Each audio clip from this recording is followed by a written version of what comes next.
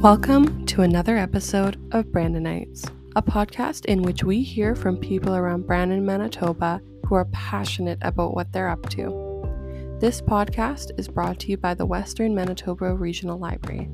Today's guest is Reverend Craig Miller, minister at Knox United Church. Happy listening.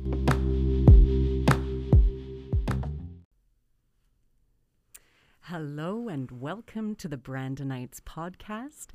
Welcome, Reverend Craig Miller. Please introduce yourself to our listeners. Thanks, Michelle. Yeah, my name's Craig. That's what I generally go by in the community, and I'm been a Brandonite for since 2007, since moving to the area from the States. If we kind of define being a Brandonite loosely, we live just outside of Kemnay,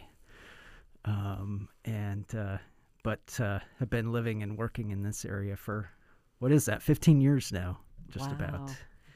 That's fantastic. Where did you move from the States? We lived in Mesa, Arizona. Ooh. Yeah, my partner took a job at Brandon University. Mm-hmm. And she was doing a PhD program at Arizona State University, originally from Winnipeg, born in Winnipeg. And she still has family, siblings in Winnipeg and parents south of Winnipeg. And so the move to Canada, our children were young, and so it was an opportunity for them to be close to her family. And so initially driving around Brandon with those Arizona plates, folks asked us, if we got lost and what we were doing here. Of course, a lot of folks from here vacation in that area. Lots of Canadians that come down to the Valley of the Sun in the winter.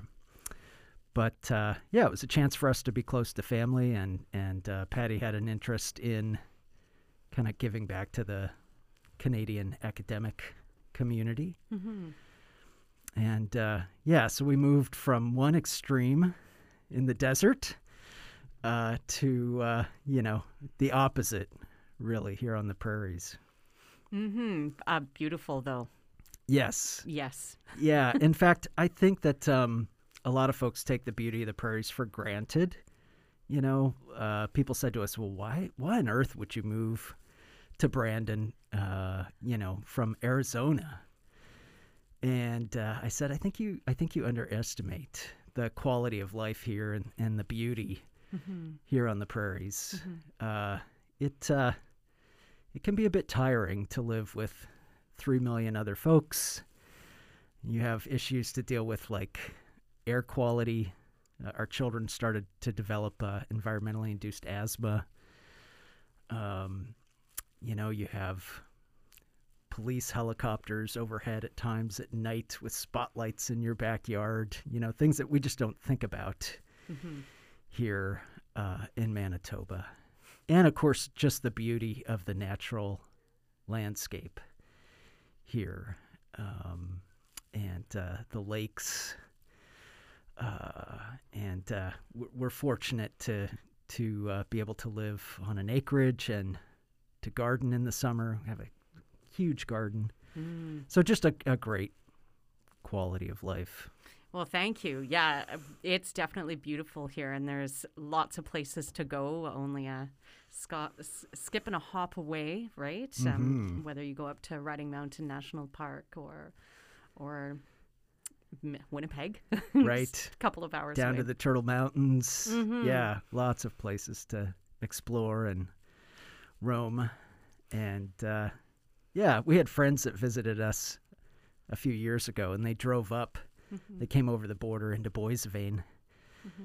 and they got up to Brandon, and they said, where are all the people? Mm-hmm. Driving through the farmland, and it's quite a stark contrast. Yeah, there's a lot of color. Mm-hmm. So what brought you to being a priest, a minister, a reverend, Craig? Yeah. I had been very involved in church life as a kid and as a teenager. Grew up in predominantly in California, certainly during adolescence, and had a very active youth group that I was involved in. Ski retreats, raft trips, Bible study, all kinds of activities. And I really found a place there. Went through some very difficult times with my family. My parents went through several bankruptcies. We lost our home when I was a teenager. And it was that group that kind of sustained and affirmed and supported me. And during that time, I started to work with youth. So I worked with a summer day camp program. And then eventually, when I went on to university, I was a director for youth programs in my congregation. And I don't know that I think I was thinking that I would be a middle school teacher. And I hadn't really thought about becoming a minister. But I had folks within my congregation that kept asking me the question, and encouraging me to think about going on. And in that tradition, the Presbyterian Church, you were required to do an undergraduate degree and then what's called a Master of Divinity degree, which is a 3-year degree. And initially, at that time in my life, I was going through my university education because I thought, well, it's just something I need to check off my list. And the idea of doing a 3-year master's program, I thought, oh my goodness, I'm not sure I'm up for that. But just through that affirmation and encouragement, and I thought to myself, well, if I could have a job where I have the freedom to design a program to still be able to work with youth. I was working with middle school and high school age youth, and I could still have the freedom to explore spirituality and faith, which was integral to my life and development. Mm-hmm. I thought, well, that could be a pretty good gig. Mm-hmm. And so that led me to go on to seminary. And that's actually where I met Patty. She had come down to study religion in Latin America. Oh. And she'd just gotten done with volunteering in Nicaragua during the war there. She was the Canadian coordinator for Witness for Peace. In fact, when Alex asked me to be a part of this podcast, I thought to myself, hey, Patty's a lot more interesting than I am. But she came down to study Latin American religion there, and I was training to be a minister. And so that was part of my path, part of my journey. Speaking of journeys, why don't you tell us about some of the community events that you're involved with through Knox, and what you've done and what you're in the progress of doing? Yeah, so I've been I'm in my 10th year of service at Knox. It's a faith community that prides itself as being an affirming ministry. Affirm United is a program of the United Church of Canada, and it's the body that works to support lesbian, gay, bisexual, transgender, queer, two-spirit, questioning, intersex, asexual folks. Mm-hmm. And Knox became an affirming ministry officially in 2010 when the Reverend David Cathcart was there. David was, to my knowledge, the first openly gay minister at Knox. And so Knox has been on that journey for quite some time, certainly since the 80s, when the United Church affirmed space for members of the LGBTQ community to be in ministry and in leadership. So, we participate by hosting lunch and learns in the past with the Sexuality Education Resource Center here in Brandon. We're very active in Brandon Pride events. We support the Trans Day of Remembrance in November. We host programs for youth, and that's just part of our DNA now at Knox. We seek to be a safe space for folks in the community. We often have people from other faith traditions that are exploring their sexuality and trying to figure out how to align that with their faith. And they're often coming from faith traditions that are not supportive of that identity. And so we try to be a resource to those folks as well. So that's one piece that is quite fulfilling and we're quite active in. We're the keepers for the Brandon Indian Residential School Mobile Learning Center. Not everyone knows that the residential school that existed in Brandon, next to the research center there on Grand Valley Road, that was initially a Methodist institution formed by the Methodist Church. And then when the Methodist Church became part of the United Church of Canada in 1925, it became a United Church institution. So back in, I guess it would have been about 2013, and we were moving through the work of the Truth and Reconciliation Commission as a country. We looked around Brandon and we said, there's nothing that interprets the history that we have here in Brandon with having a residential school. And we looked at the possibility of having a space at the Brandon General Museum, at the university, and of course there were issues about space and staffing and how we would do that. So we thought, well, why don't we start small, and we'll develop photos from the school history to seek to tell something about the history of the school.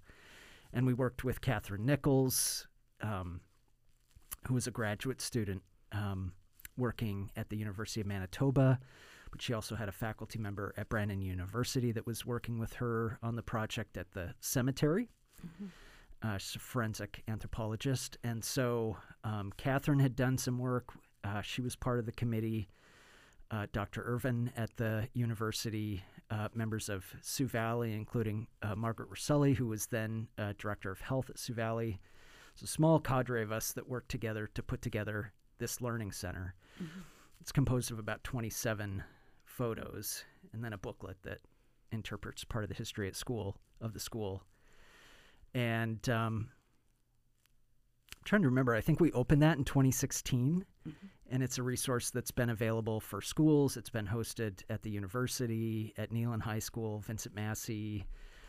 It's been in some of our rural communities. It's been in Winnipeg. And it's, for us, it's part of living out our apology.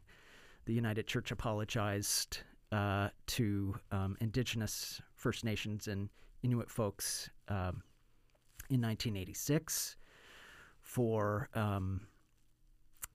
ignoring their spirituality and seeking to make them in our image rather than seeing the image of the sacred, of the divine in them. And then in the 90s, we apologized for our role in the residential school project. And so this is part of walking that path of apology. And it's part of the Truth and Reconciliation, part of the calls to action was for the churches that participated in residential schools to educate their communities about the residential school project.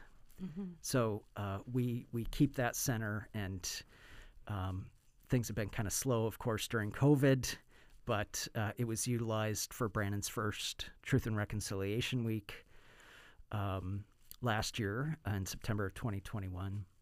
And then we're involved in a host of education activities around the work of reconciliation. We support the Brandon Bear Clan, and I'm a member of that. And really, it's quite satisfying work. In fact, I was wearing my Brandon Bear Clan patrol hoodie at our rummage sale or our garage sale on Saturday, and a woman approached me, and she said, "The Brandon Bear Clan saved my life." Oh. She said, "I had overdosed in my car. I was going through a particularly challenging time, and the patrol found me and called an ambulance, and she received the life-saving support that she needed." And she got quite emotional. And I just said, "I'm so glad you're still here with us," you know? So that's been, I try and get out and patrol once a week, you know, as I'm able. And we have some other United Church folk that participate in that as well. So we seek to be, again, very involved in living out our commitment to reconciliation, or conciliation, as some of our Indigenous kin call it. That's great. Any other cool programs that you would like to tell us about through the Knox? Maybe that youth can get involved with? Yeah. We have regular programming for youth each month. Some of that happens on Sunday mornings when we gather together as a community. We have a part-time youth director, Antoinette Gravel-Willette, and she leads a group for grades 6 to 12, and they explore topics around spirituality, and they just get together to have some fun and to support one another. We have children and youth that come both from Brandon and outside of Brandon as well. Again, because of our work as an affirming ministry, we have people that have sought us out because of that. And so that's an important space for our youth to be able to explore both their faith and their identity. One of the things that we do pretty much every time we gather is we share our personal pronouns, and we make sure that we're creating a safe and inclusive space for children and youth. Then we also host, generally like one night a month, we host a youth event around different types of activities. We've baked, I forget what it's called, the gender inclusive gingerbread person, you know, that talks about the different pieces of identity and sexuality. We've in the winter, we often collect like winter coats and scarves and gloves, and they'll take those out in the community and distribute those. Some of them have walked with the Bear Clan Youth Patrol when that was happening prior to COVID, and I heard last week that they're thinking about starting that up again. I think that's for youth 12 to 17. We have youth that we walk in the coldest night of the year for Samaritan House. So it's a very active group.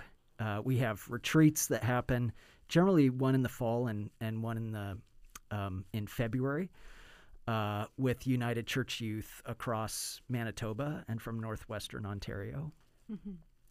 And again, time to get together, explore some interesting topics, and just have some fun. Oh, that's wonderful. If you were to make a book recommendation, what would it be? And tell us all about it. A book recommendation. It's so hard to choose, you know? When I saw that in the list of questions, I came up with, you know, multiple things that I'm reading right now.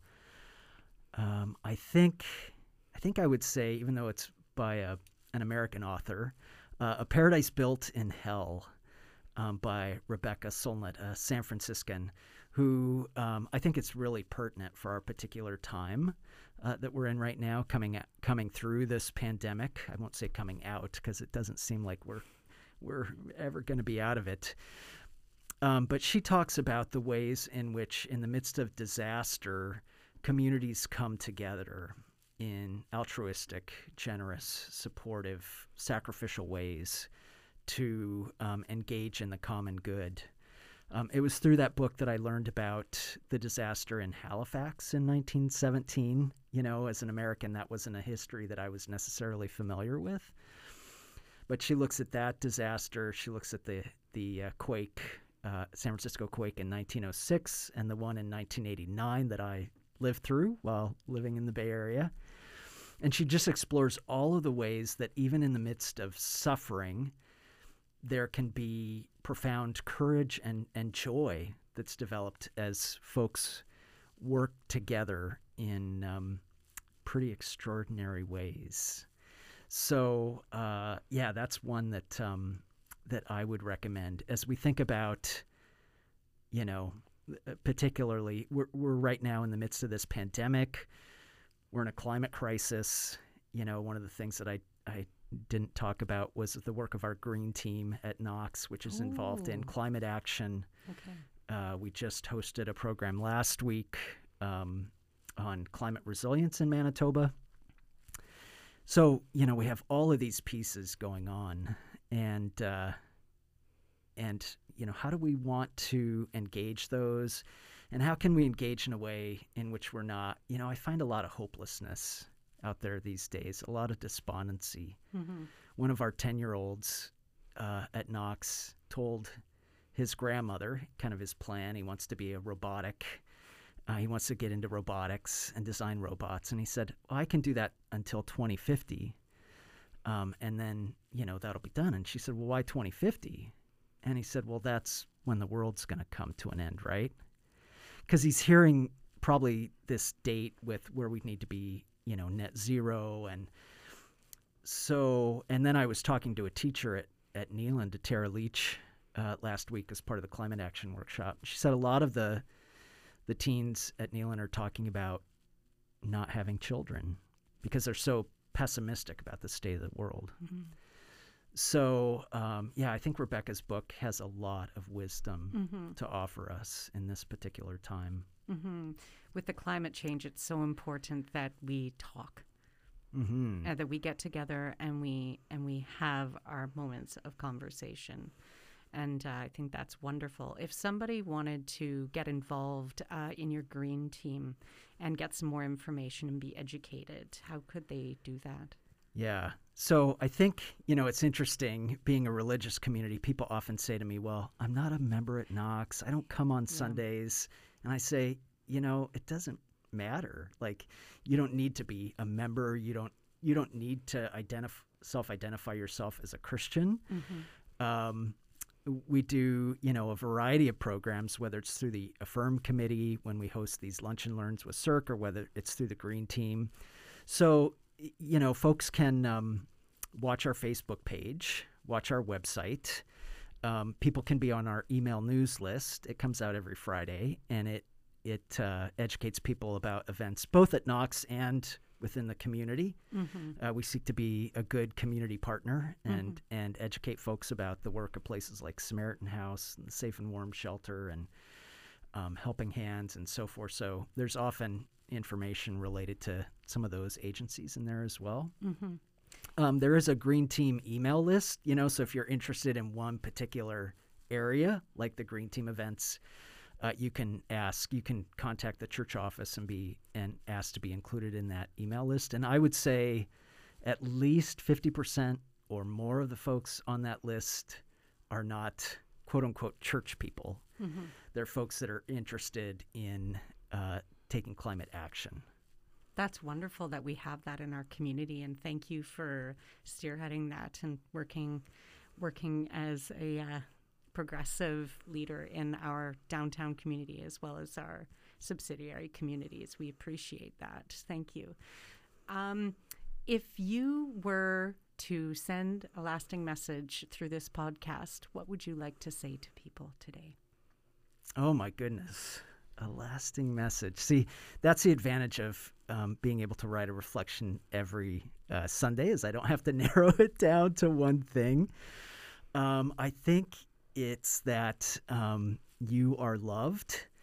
Within our tradition, we say that God is love, and that we're called to live out that love. One of my favorite public intellectuals, Cornel West, says justice is what love looks like in public.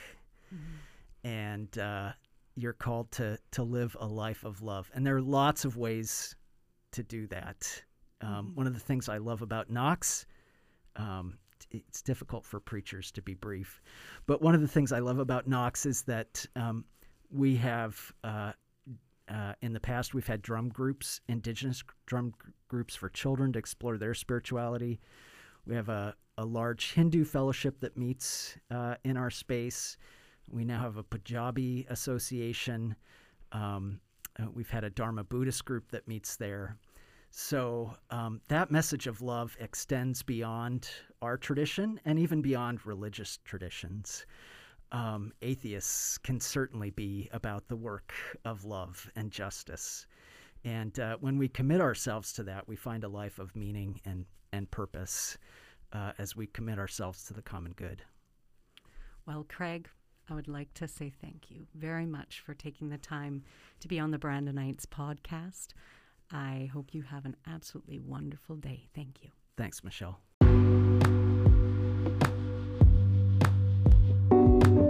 Well, that concludes another episode of Brandonites. Thank you to our guest, Reverend Craig Miller, and our interviewer, Michelle. We recorded their conversation in the sound booth at the Brandon Neighborhood Renewal Corporation's Makerspace. Check out our past episodes and subscribe if you'd like to get notified about the next one. If you'd like to suggest a future guest for our podcast, send an email to alex@wmrl.ca. Don't forget to visit us at one of our branches located in downtown Brandon, at the Shoppers Mall, or in Carberry, Glenboro, Hartney, and Neepawa. Check out our collection of books or our e-resources at wmrl.ca and see what we have going on for programs. Until next time, take care.